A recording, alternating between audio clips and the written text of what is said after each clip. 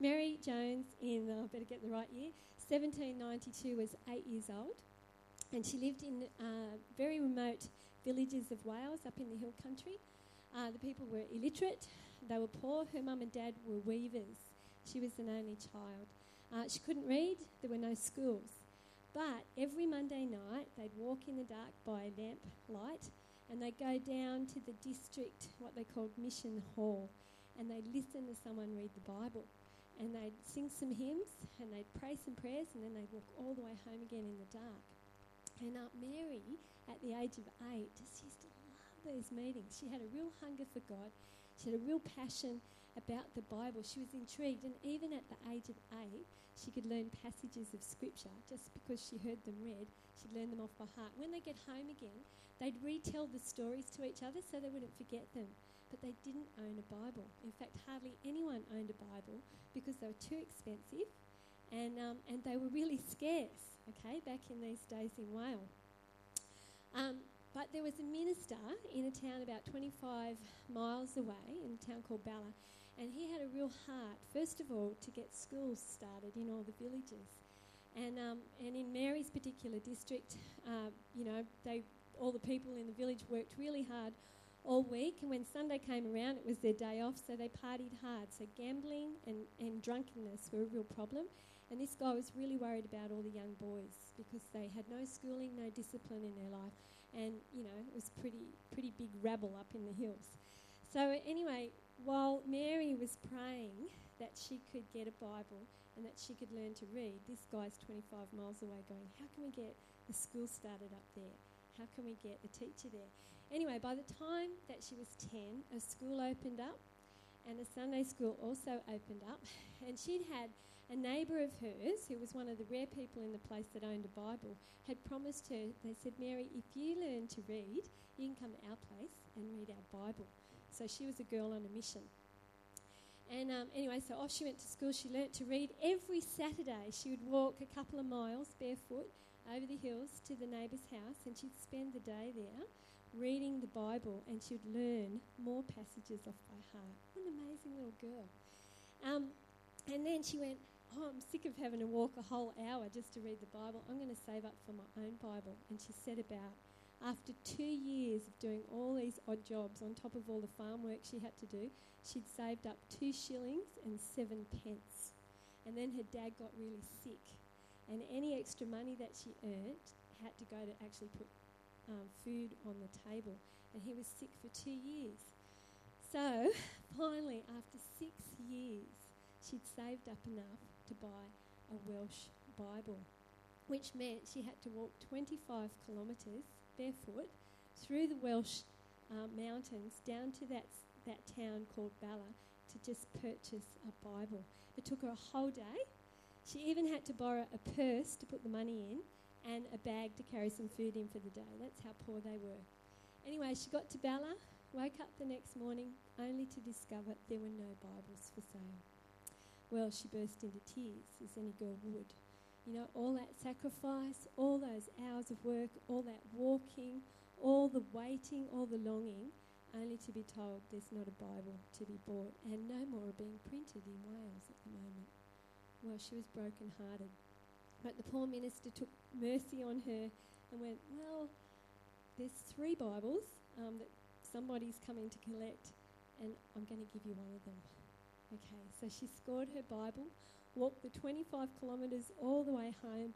Her family was so excited. They celebrated all night, and they opened up their brand new Bible, their very own Bible, and they read Psalm 150 together. And that was how Mary got her Bible. But the minister was so grieved and so stirred about the plight. Here's these people, they are desperate for the word of God, but there's no Bibles available. He made a trip to London and he went to a printers association and he told the story of Mary Jones, and the people there were so moved that the Bible Society, which back then was known as the British and Foreign Bible Society, got formed. And not only did they want to get Bibles printed in Welsh, I think it is, okay, for all the people in Wales, but their vision just stirred in them, and they said, we want to put Bibles in every nation, in every language, for every person. And that's how, out of this little girl's testimony, that massive big society was born and has been running even to this day. You know, William Wilberforce was alive at the time. He sowed money into the Bible Society. And you know, the radical thing, those first Welsh Bibles, the most amount of money raised was from the poor mountain people, the village people in Wales raised the money to make those Bibles get printed. Every Sunday school by 1806 in Wales had received a Bible, and Mary Jones was there the day when the Bibles were delivered to her Sunday school. So it's pretty amazing. Very amazing story. I know, I think I was about 10 or 11 when I read that story. I was like convicted to the core, okay? It just like, and it's sat there ever since in my life. When the society was born, already the Bible had been translated into 72 languages, but there was so much more work to be done.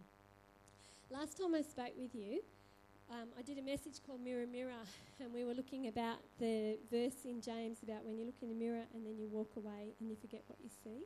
We're talking about being doers of the word, not just hearers. And we introduced the SOAP devotional strategy, okay? And Ken and Roz put these brilliant exercise books together as a gift for anyone who was challenged and ready to get stuck into the Word of God.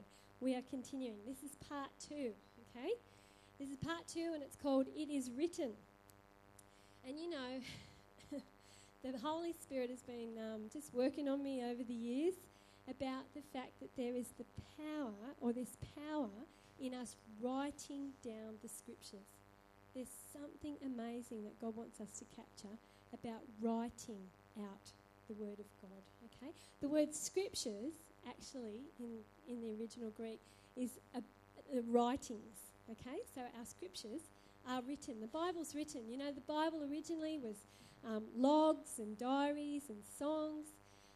It was commandments. There's statutes, there's laws, there's prophetic words, visions. Everything was written down. It was written down on scrolls. It was written down on tablets. It was passed on. It was read generation after generation. Even the 10 Commandments, the Bible tells us, were written by the finger of God. Okay, there's something powerful in the fact that the Bible is written. Habakkuk was instructed. We've got that verse on the screen. It says, write down the revelation, make it plain on tablets so that the herald may run with it.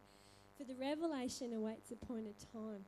Okay, there's something about when you write it down, something begins to run.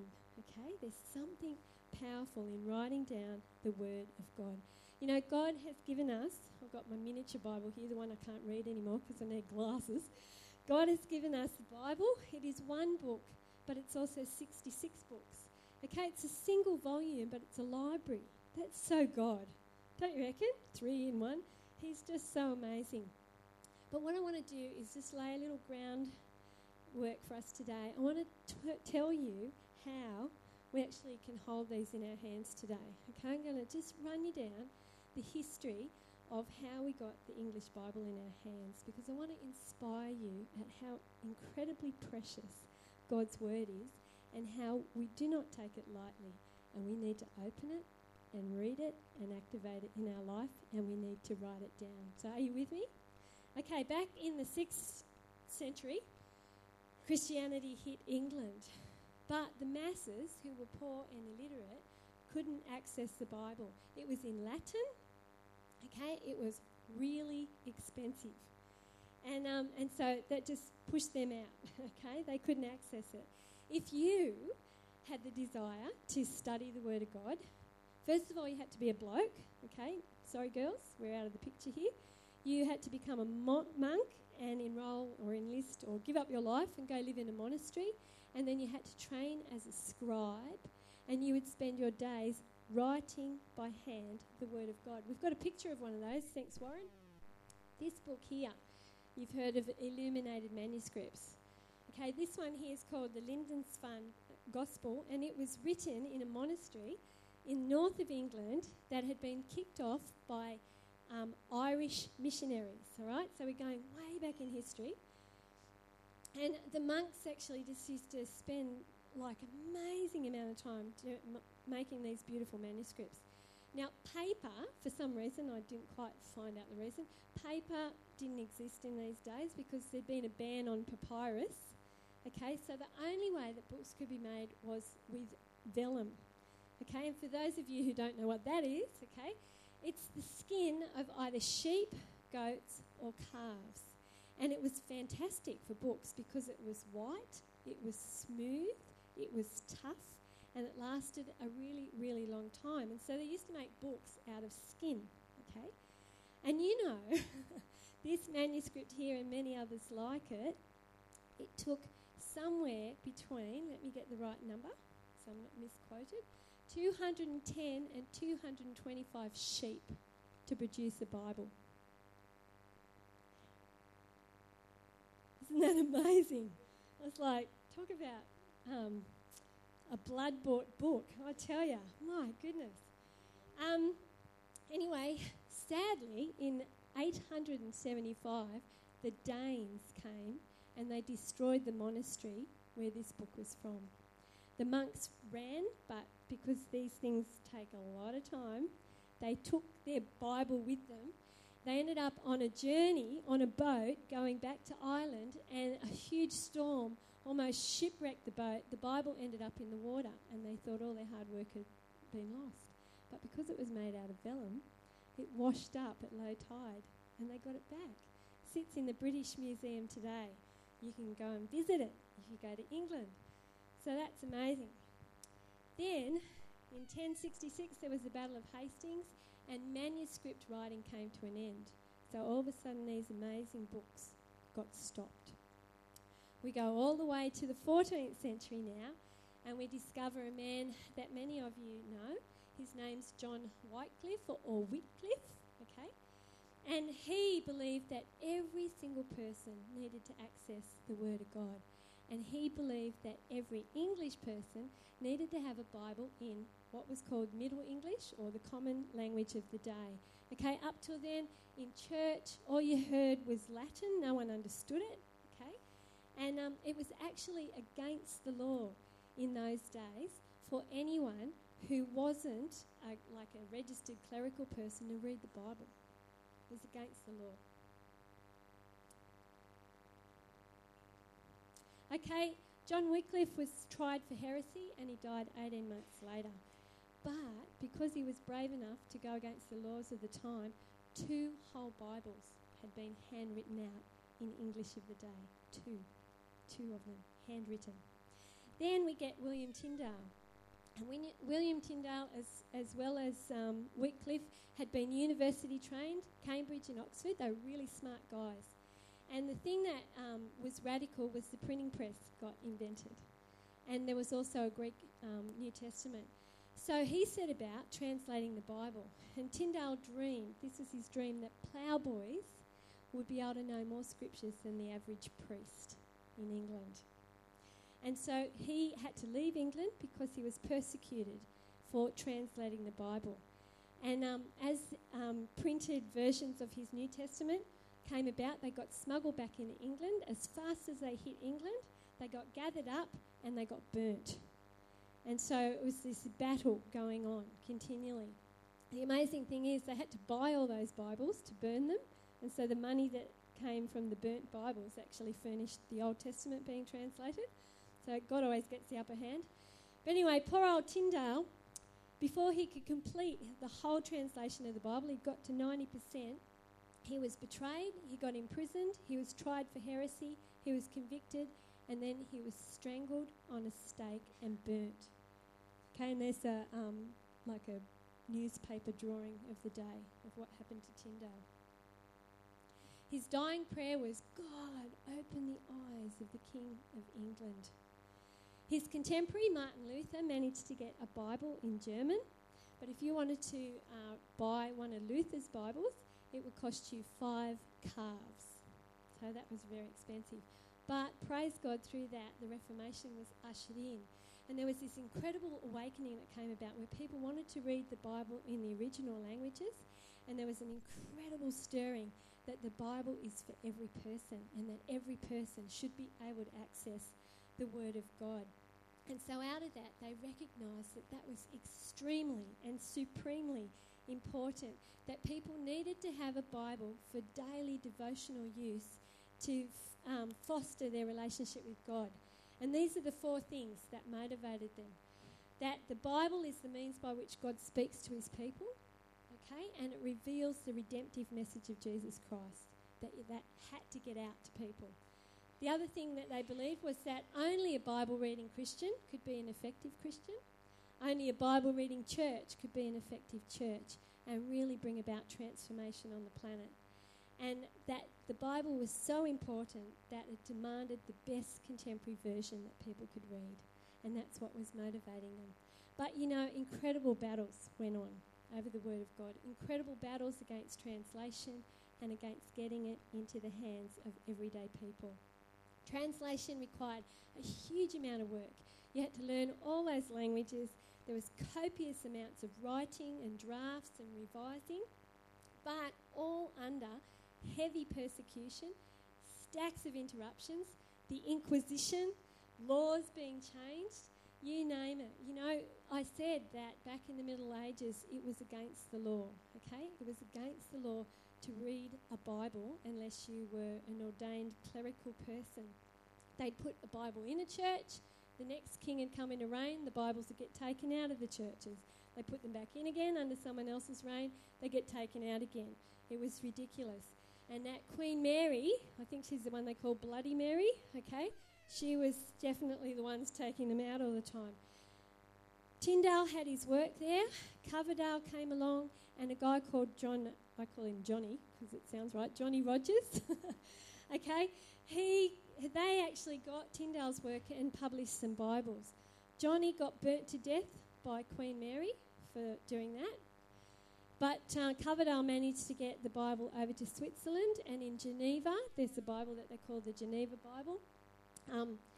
And they actually managed to get this printed, and eventually that Bible was allowed to be read in England, and noblemen and gentlemen were allowed to have a Bible at home and read it on their own estate. Sorry, girls, not us again. Let me read you the law of the day. It says, and you guys are in this, have a listen.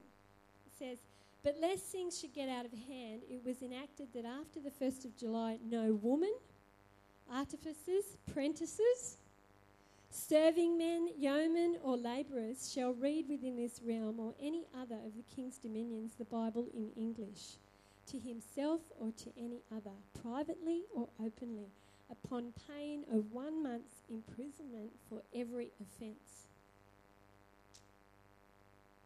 That Bible was read for 3 generations. Shakespeare was one of the people that was alive then. John Bunyan, Pilgrim's Progress. And over in America, the Civil War soldiers. That was the Bible they had. And for nearly 300 years, that was the Bible that people listened to every Sunday and actually began to have in their home. Originally, it was called the Authorised Version under King Henry VIII. But then King James was the one who said, yep, everyone can have a Bible. And so that's how we got our King James Version. And King James, that Bible is 90% of what Tyndale died for. It's amazing. Okay, so everyone who's still got the King James Bible in their possession, it's a blood-bought Bible, I tell you. And everyone who lived on remote farms, just like Mary Jones, that was the only book most people ever had in their home. Was about the only book anyone had in the district, and it was about the only thing people studied. What a different world. What a different world we live in. I can testify that in my own devotional life with God, the heights have been when I'm disciplined and I have time alone with God, when I actually get down and I feed on his word and I let his spirit speak to me, but more than that, when I begin to write what God is saying. When I get a pen out and I begin to write down what God is saying to me through his word, I am astounded at what he does in my life. And that's why we pushed this last time. Quite a few years ago, I heard Mark Edwards share about just the whole approach for a devotional thing. And it really stirred me because it was about writing down the Word of God, writing down what God speaks to you about the Word of God. And I can tell you it's life-changing. Mark did a survey. He's from Ipswich. He did a survey in his town of 40 ministers, and only two were having devotions with God on a daily basis. Okay?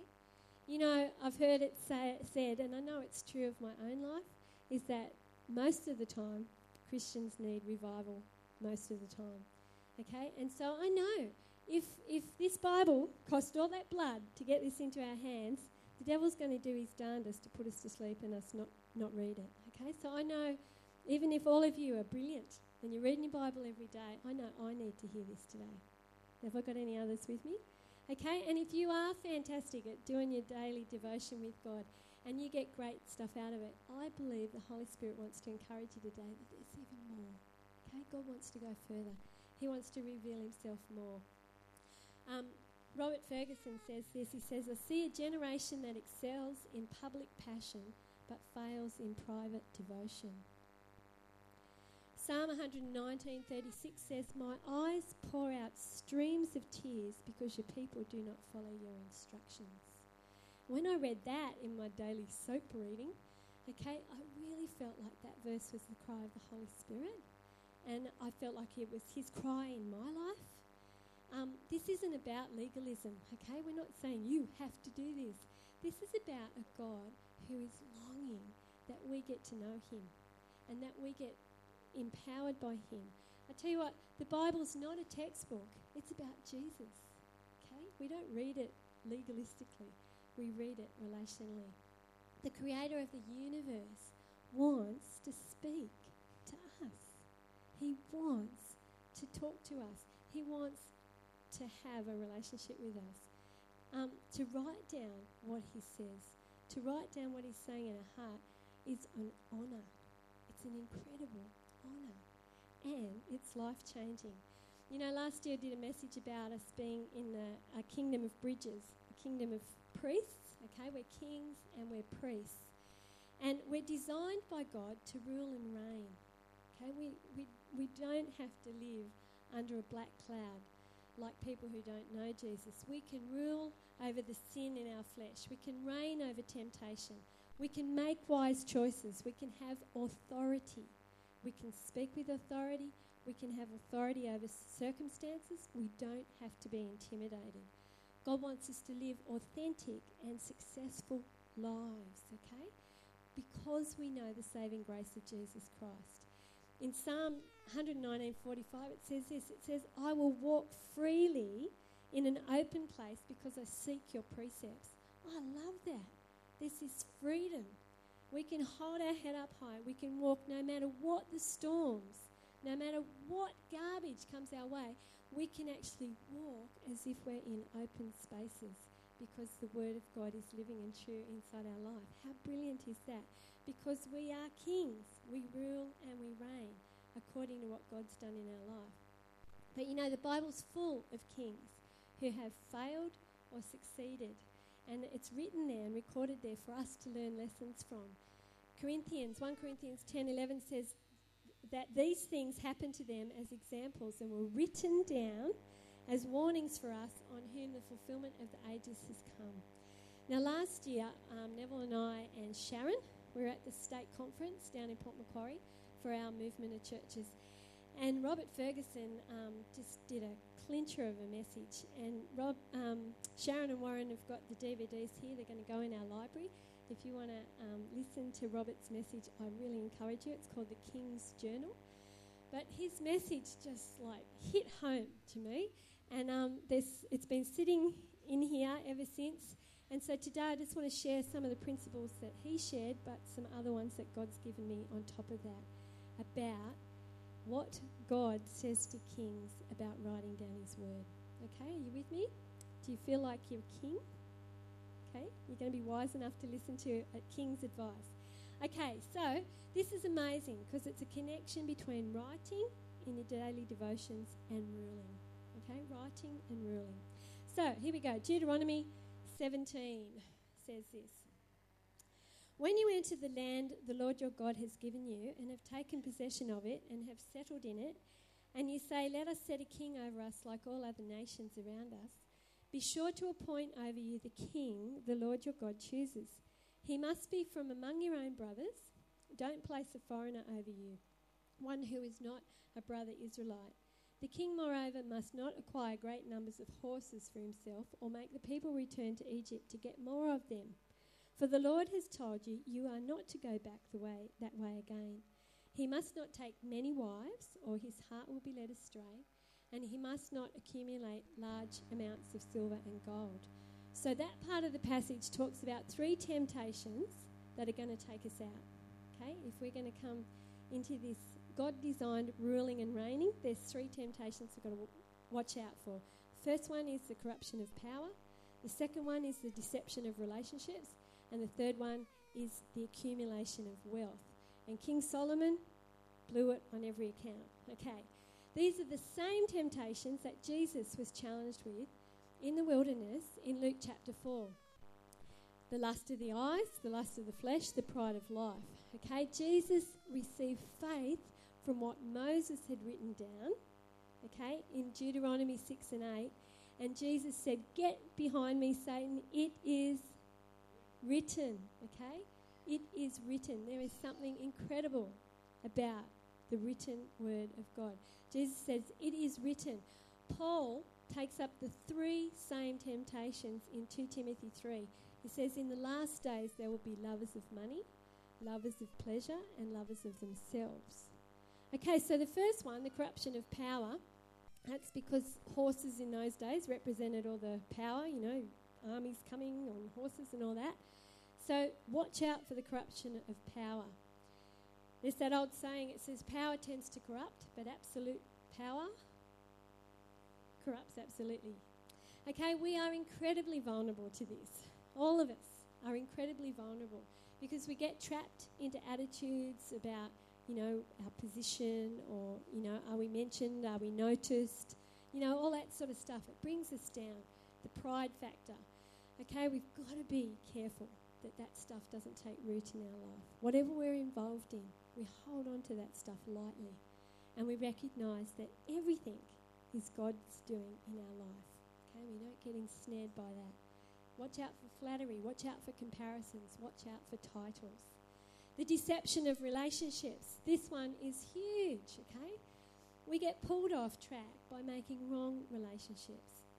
We allow the wrong kind of people to influence us, people with small minds, or people with wrong behaviours and wrong thinking, or even people who don't have a devotional life, but they're speaking into our life. Neville and I were in Queensland recently. We're walking through one of those humongous shopping centres, and it just blows me away. Every time you go somewhere like that, you bump into someone you know. Anyway, I bumped into this young guy who I used to teach down at the Christian school at Bonville there at Coffs Harbour. And he's married now, married a beautiful girl. And he told us a sad story about his wife's parents. They headed up the whole worship team in a prominent church in Coffs Harbour. They went off to university to further their music training, and they're now atheists. And I just went, dear God, how does that happen? How can you be passionate about worship and become an atheist? But I think this is it, the deception of relationships. They chose to hang around wrong-thinking people. I presume that their devotional life became weak. The statistics are frightening, aren't they? The accumulation of wealth. There's absolutely nothing wrong with money. There is nothing wrong with things. But there's a danger in the accumulation for our own selfish desires. It's highly dangerous. Stuff lures us. It really does. And it's a continual battle. Psalm 119, 36 to 37 says, "Turn your head to your decrees and not to material gain. Turn my eyes from looking at what is worthless and give me life in your ways." Okay, there's another verse in that Deuteronomy reading, and this is what the wisdom that was given to the kings to put into place so that those 3 great temptations that are common to every single one of us don't bring us down.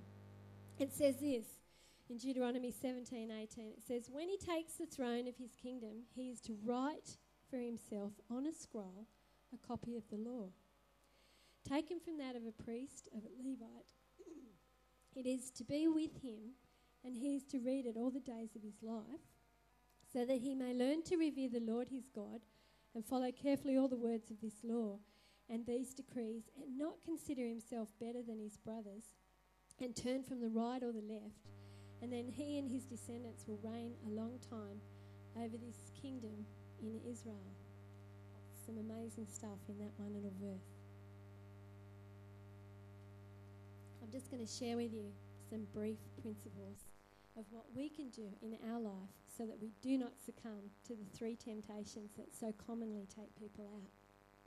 The first one is recording. If you're taking notes, you can record this one down. So number one's recording. He is to write for himself on a scroll. God has said, King, if you're going to rule and reign, you've got to start writing out the word of God. So you've got to take up a pen. It's going to help you remember. The second one is responsibility. It says, for himself. Okay, we're writing the word of God for ourselves. We're taking responsibility for our lives. We are writing it for ourselves. The king was required, firstly, to record it for himself because God wanted to speak to him. God wanted to give him wisdom and understanding. God wanted to help him know right from wrong. God wanted him to help him rule justly. Okay? For himself. Number 3, it was revelation. Write for himself on a scroll a copy of this law. God wants to reveal himself to us. The word revelation means unveiling. Okay? Jesus wants us to get to know him. That's why we're reading the word. Okay? It's not a textbook. It's about finding Jesus. It's about knowing Jesus more. It's about going to a deeper and a higher level than what we've ever experienced before. There is so much more. There is so much more. And God is busting for us to come into that. Number 4, it's relationship, okay? It says in that verse, it says it is to be with him. Okay, the king had to take that copy that he'd written out with him everywhere he went, every day of his life. It represented that God was with him, that the word was with him, and he could not rule without it. He needed both, the written word and the relationship to rule, to not succumb to those temptations. Okay, it was a refuge taken from that of a priest. We're called to be priests. Because we're priests, okay, we are invited to come away with God to his holy place, to a quiet place. My goodness, that is hard to find in the world we live in. It is really hard. I find that an incredible struggle to find a place where I'm not getting interrupted and not getting taken away. Okay, the old-fashioned term was a quiet time. But it needs to be quiet so we can hear God's voice.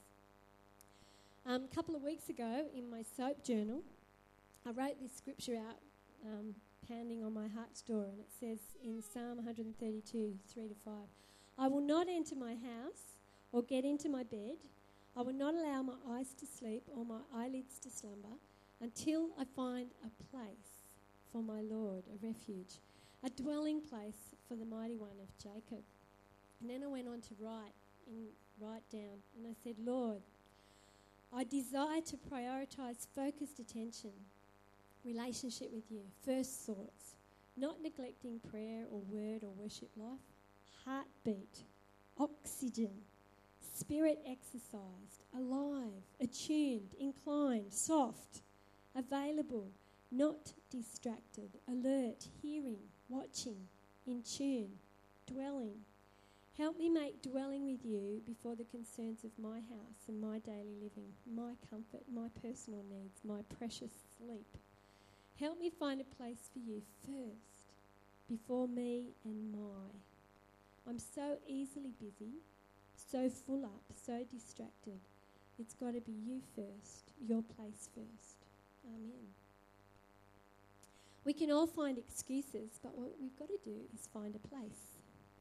So don't make excuses, make a place. Okay, number 6, reading. Read it all the days of your life so that you may learn to revere the Lord your God and follow carefully all the words of this law and these decrees. Daily, regularly, a healthy habit. Number 7, rulership.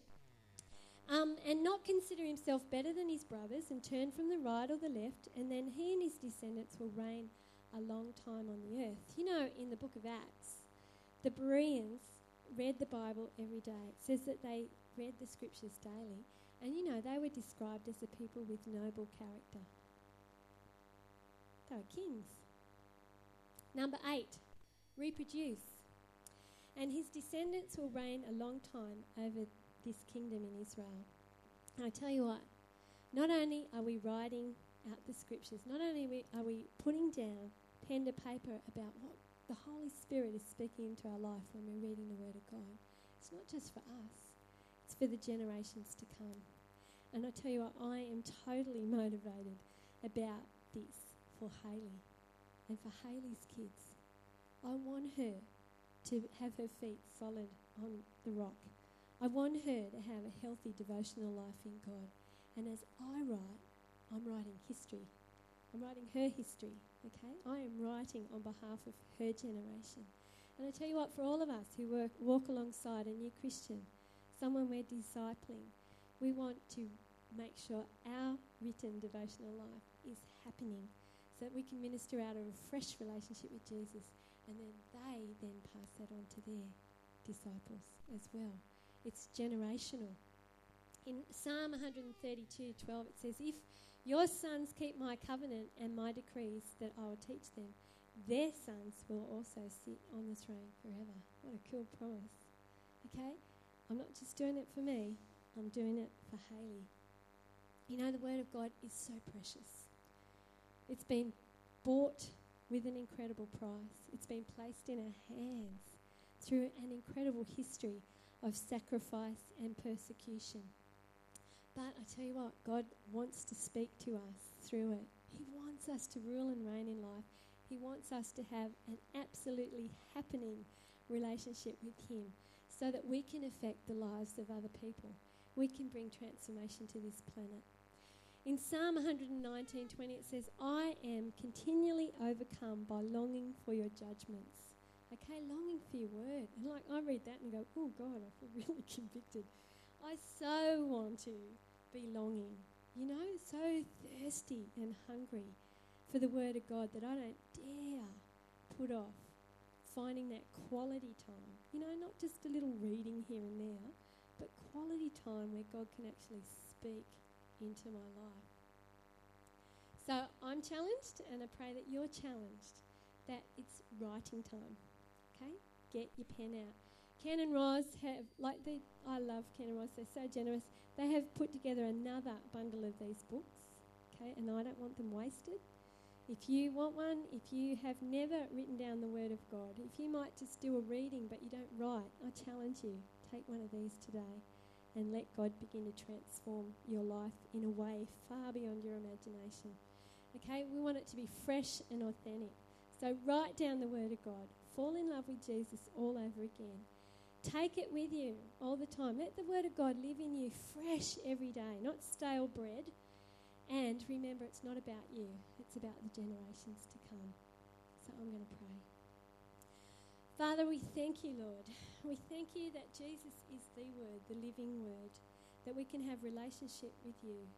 We thank you, Jesus, that you died on the cross to save us and to set us free. And Lord, you put the physical Word in our grasp, Lord, through lives that were so tortured and tormented because they were full of passion to get this living, vital Word into our hands. Lord, it is humbling to think of the price paid over this book.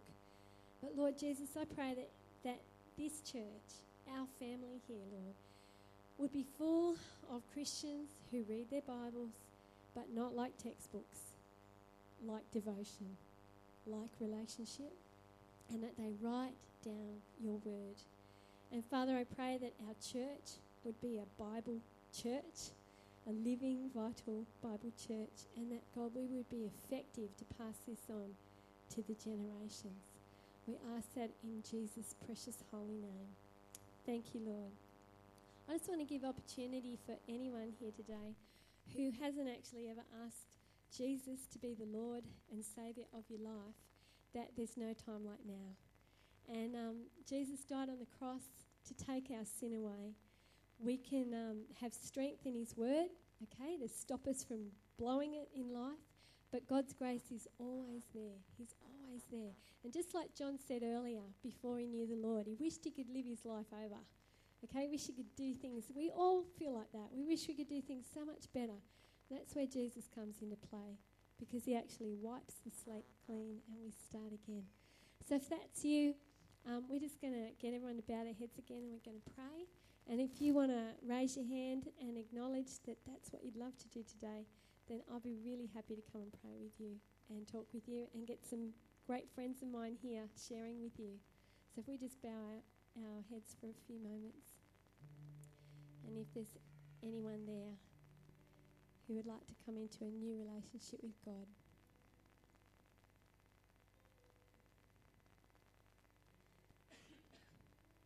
Okay, well, my prayer is that we all come into a fresh relationship today. In Jesus' name, amen.